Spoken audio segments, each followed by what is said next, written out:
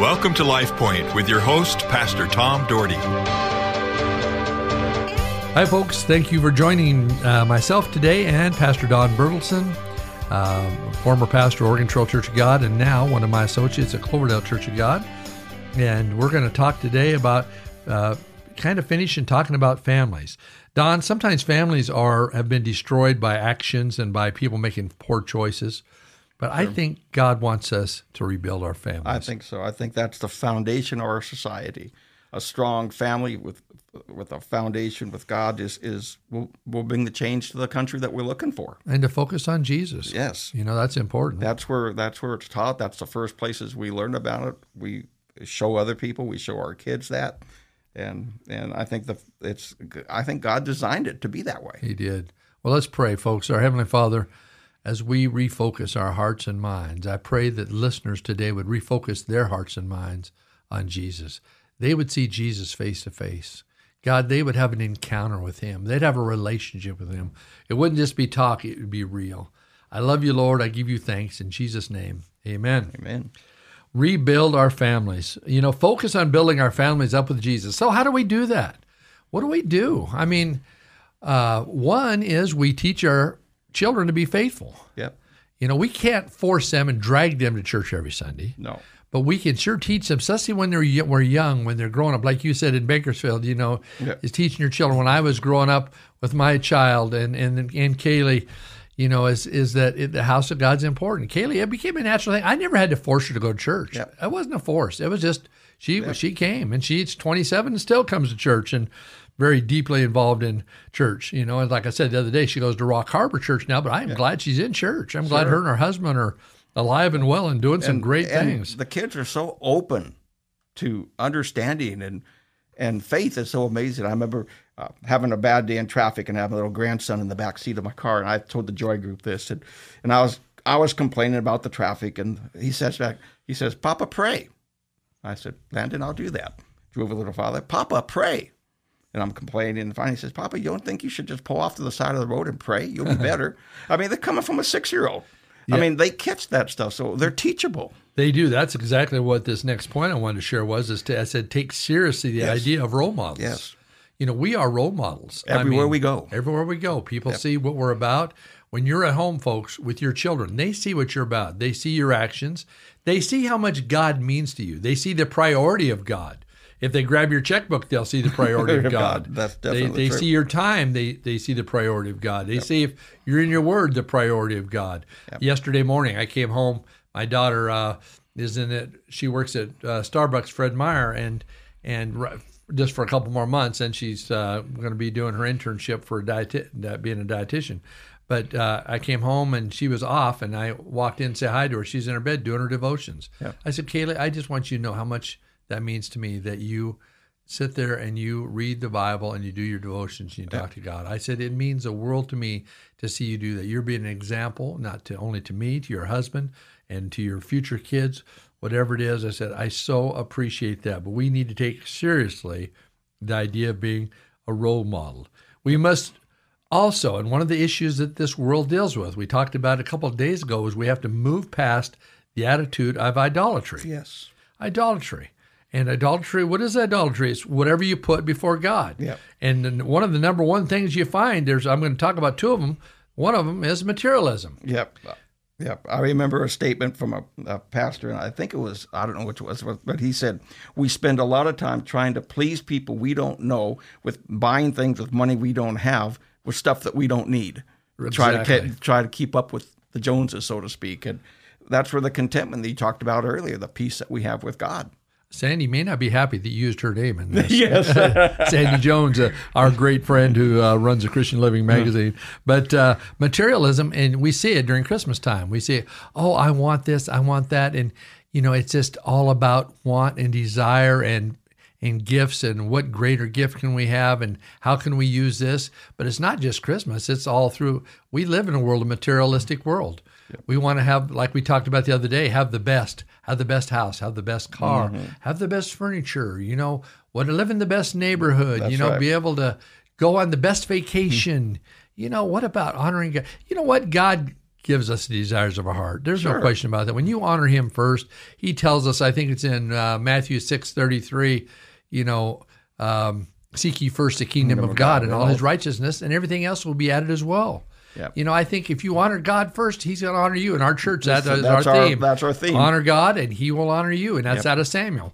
And that's just a fact. And folks, that's something we need to do. We got to move past idolatry in our families. We don't want our children to see we are so caught up with materialism that we can't see straight. Yeah. And the other thing I wanted to talk about was stolen time by things that matter little. Mm-hmm. That so many little things steal our time. Yep. And God gets Nothing. Or the leftovers, as we used to say. That's why, like I said, when you said the other day, when you get up, you like to call upon God to lead you and give you wisdom for the day and to kind of take you. And I do the same thing. I go out the mailbox, say, Lord, thank you for this day. This is a great day. Then I go up, and I've already begun up to my upper room and spent time in prayer. In fact, this morning I listened to about 13 chapters of Genesis, and I listened to all about the flood, all about Noah, learned some things about that. I did not know that the second oldest guy in the Bible, do you know who that is, Don, just randomly? No. You can remember? I mean, I didn't know until today. It was Jared. See, I wouldn't. Yeah. I think 952. I did not even know that. And how many times have I read that? Sure. And then, of course, Noah was right there near the same age. Yeah. But he was, I can't remember, it was 952, but it was the second oldest that I read about other than Methuselah. Yeah. And maybe it was 962. But it was, but I thought, Jared, I didn't even know that the name Jared was in the Bible. Yeah, I thought that was a jewelry store. I got a bunch of Jareds in church. They were named after a biblical character. Yeah. How you like that? Who's going to live long? Yeah, there's things you pick up you don't know by spending time in God's Word. And I've told you, and early in the morning, my eyes don't focus, so I listen to God's Word on my Gideon app almost every morning. And and it's wonderful because you pick things up you would never even picked up before. And so in 1 John chapter 2, verse 16, it's your New Testament. I told you I'd bring you a New Testament verse this week. For everything in the world, the lust of the flesh, the lust of the eyes, and the pride of life comes not from the Father, but from the world. Yes. And so, folks, those are the things that lead us astray. Those are the things that lead our families down the tube of a downward plight. I think of, Don, of course, you've heard my stories about water tubes, Yes. going down water tubes and running into people and horrible things. Yes. And I think, but in our lives, sometimes we have that same thing. We go down, we go down a tube the wrong direction. And we run into big obstacles. Yeah, it's because we have allowed the enemy to take us captive. Yep. And he's captured by his lies. It's, you can do whatever you want to. You love Jesus. Sin as you want, sin as you may, do as you want. It's okay. Yeah, the temptations of Jesus spell that out right there. Yeah, and it's not okay. No. And it's not okay to sin against God. Like 1 John 3 says, he who practices righteousness is righteous. Yeah. And that's why we need to be in the Word, so when we are attacked, we can come back with the foundations of Scripture to say, no, I'm not going to do that because God says this in my life. And then he says, he who practices sin is not of God. Not of God. What does practice mean? Practice means doing something over and over again. To become a great basketball player or football player or trackster, you practice. In track, you run. To get better and better. He says, practice righteous, practice getting better. Yep. But he who practices sin, who does over and over again, continues to sin, knows it's sin, but continues to do so. Yeah, I had an opportunity. I played guitar for a long time, and I got an opportunity to meet Glenn Campbell one time. And he had a little thing after while he shared some scripture with us. And some guy during questions asked him, can you give me some advice on how to be a great guitar player? He goes, yes, 3 words, practice, practice, practice. And then he went on to say, and you need to do that in your spiritual life too. That's during his time of spirituality. And he's so right. Yeah. He's so right. That's it. Practice the presence of God. My dad used to say that. Yeah. Practice the presence of God. Practice living with God. When you're in your car, you're going down the road, practice. I have many conversations going down the road with God. Yeah. Many times I'm just talking to God. And sometimes I just listen to great Christian music, and I listen to one of those, stations that has Christian music. And then when I want to get uplifted, I listen to this station, the one you should be listening to right now. Yes. Because you're hearing all sorts of messages. We have a lot of great Christian shows on KBXL 94.1. I'm so glad for the Schaefer family who has made it a priority to have these lessons on the air, that we can talk about biblical things. That's right. And to be, you don't know how many people could hear this and how you can advance the gospel. I've heard people from Wendell and even Jerome have heard the station from time to time. And so it's exciting to know that people are out there listening.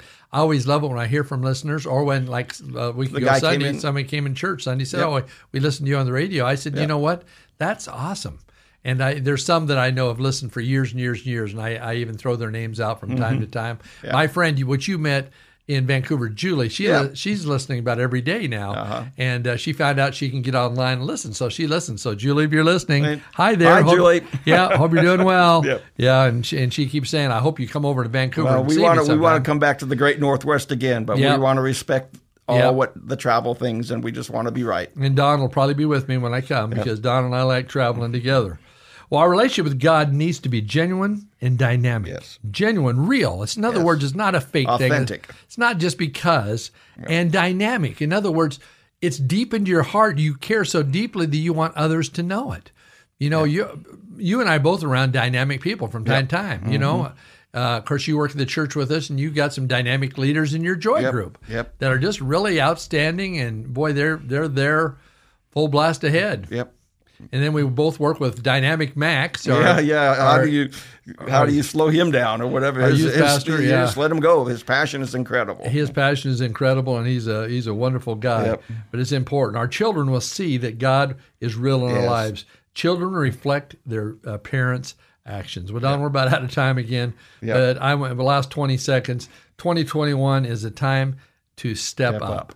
Folks, let's step it up. Let's be people of God. Let's allow the Spirit of God to work in our lives. Let's make a difference this year. Let's lead our families in a way we've never led them before.